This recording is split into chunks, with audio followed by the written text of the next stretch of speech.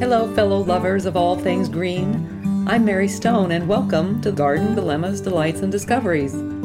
It's not only about gardens, it's about nature's inspirations, about grasping the glories of the world around us, gathering what we learn from Mother Nature, and carrying these lessons into our garden of life.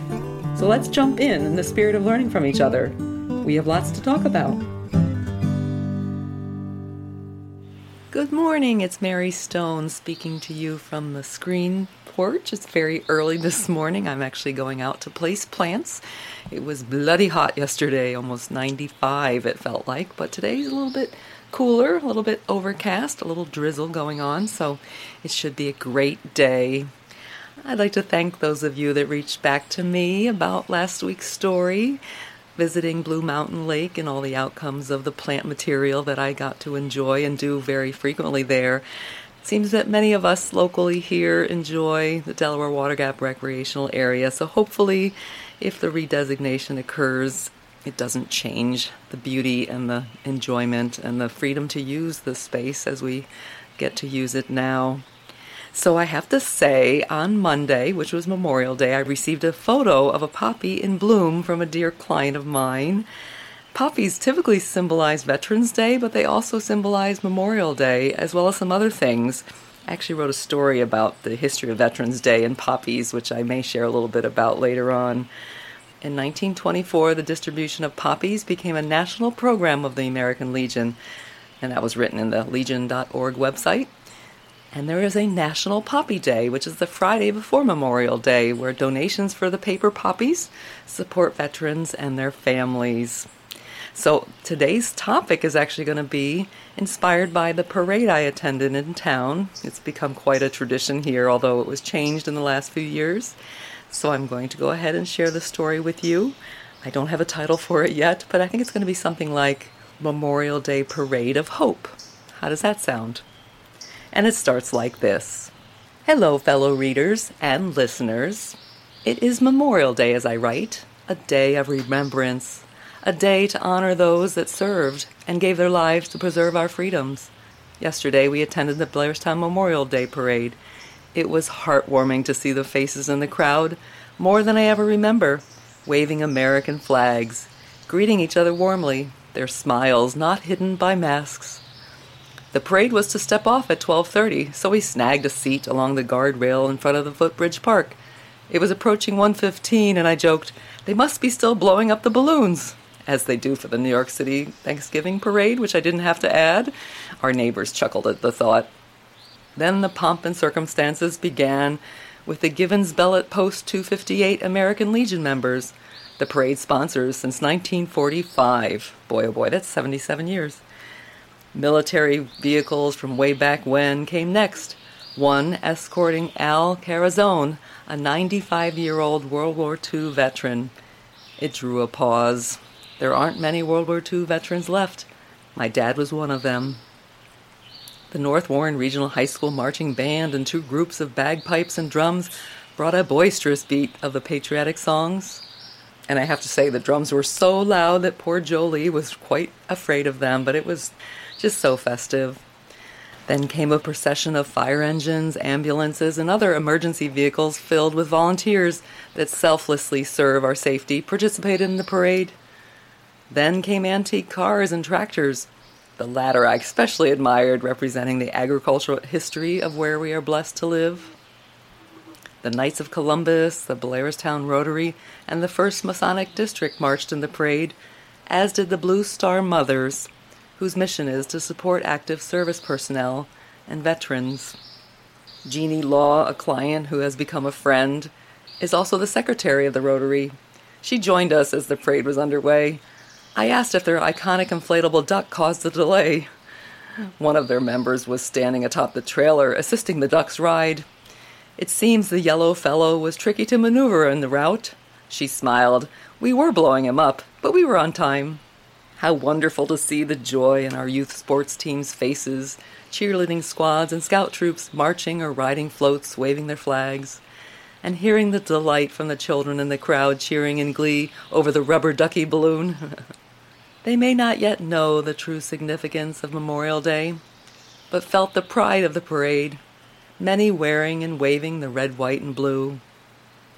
The Blairstown Rotary Duck Race supports the Hose Company and other community projects. It's held at the Blairstown 4th of July event at Footbridge Park. I have to smile because that is the most wonderful event. It's so historic and traditional. I mean, they have frog races, pie eating contests and all those crazy things. And the ducks are released on the Pollenskill River. And I guess whoever, gets the head of the crowd wins the prize. And it's only $5 a duck. While we celebrate veterans who gave their lives protecting our safety and freedom, and those currently in service, there is also a deep sadness over lives lost and the physical and mental repercussions many veterans of war endure. The paradox paraded before us, with the delightful duck leading a historic military vehicle, towing an enormous cannon that once killed. May the future unfold to a time when there is no war or weapons. Perhaps if enough of us nurture cooperation in the spirit of love during adversity, we'll sprout new generations of leaders seeking peace rather than greed and revenge. It starts at home. Garden Dilemmas? AskMaryStone.com. I happened to be walking Memorial Day morning when I was thinking about this story and the parade and the irony of the duck and the cannon, and happened to tune into Wayne Dyer's interpretation of the Tao Te Ching, a book that he wrote a while back, and verse 60 talks about that sentiment of, demonstrating to our youth ways of cooperation and love towards each other rather than conflict and bullying, and how it may change the thinking and hopefully change the future of our world in terms of acting in kindness and in love. So we have a bit more time, and I'm going to talk a little bit more about poppies. I had written about it in a column titled The History of Veterans Day and Poppies, which you can visit on the Garden Dilemmas website. But I'm just going to talk about the poppy itself. Poppies have mixed meanings. The traditional red is a symbol of remembrance, healing, and eternal life. Creamy white signifies peace and restfulness, while pink, purple, and blue represent creativity, accomplishment, and lavishness. We all know the scene on The Wizard of Oz when the field of poppies put Dorothy and her friends to sleep. The annual poppies are what make opium. The same plant is the source of poppy seeds that adorn bagels. However, 90% of the opiate residue is removed during the processing. It's the annual common poppy that is the one at the Flanders Fields. Folks also call them corn or field poppy due to the proliferation as an agricultural weed. If you have pets or kids with a propensity to eat things, they shouldn't, of course, skip the poisonous annual poppies. Then there's the Iceland poppy, which are the perennial ones, and they're hardy in zones 2 to 9. They too are toxic, though the toxicity level is low. While short-lived, they self-seed readily, assuring generations of these beauties. I adore how the alien-looking poppy flower pods ascend from hairy stems on spiky fern-like leaves before bursting into vibrant blooms. Blood red is the iconic color of the bowl-shaped flowers, but there's orange, yellow, salmon, pink, and cream-colored poppies too. They like normal to sandy soil, not clay, full sun to part shade, and are drought-tolerant once established. And they are deer and rabbit resistant. But more than that, the significance of poppies adds to the honor and the beauty of growing them in your garden.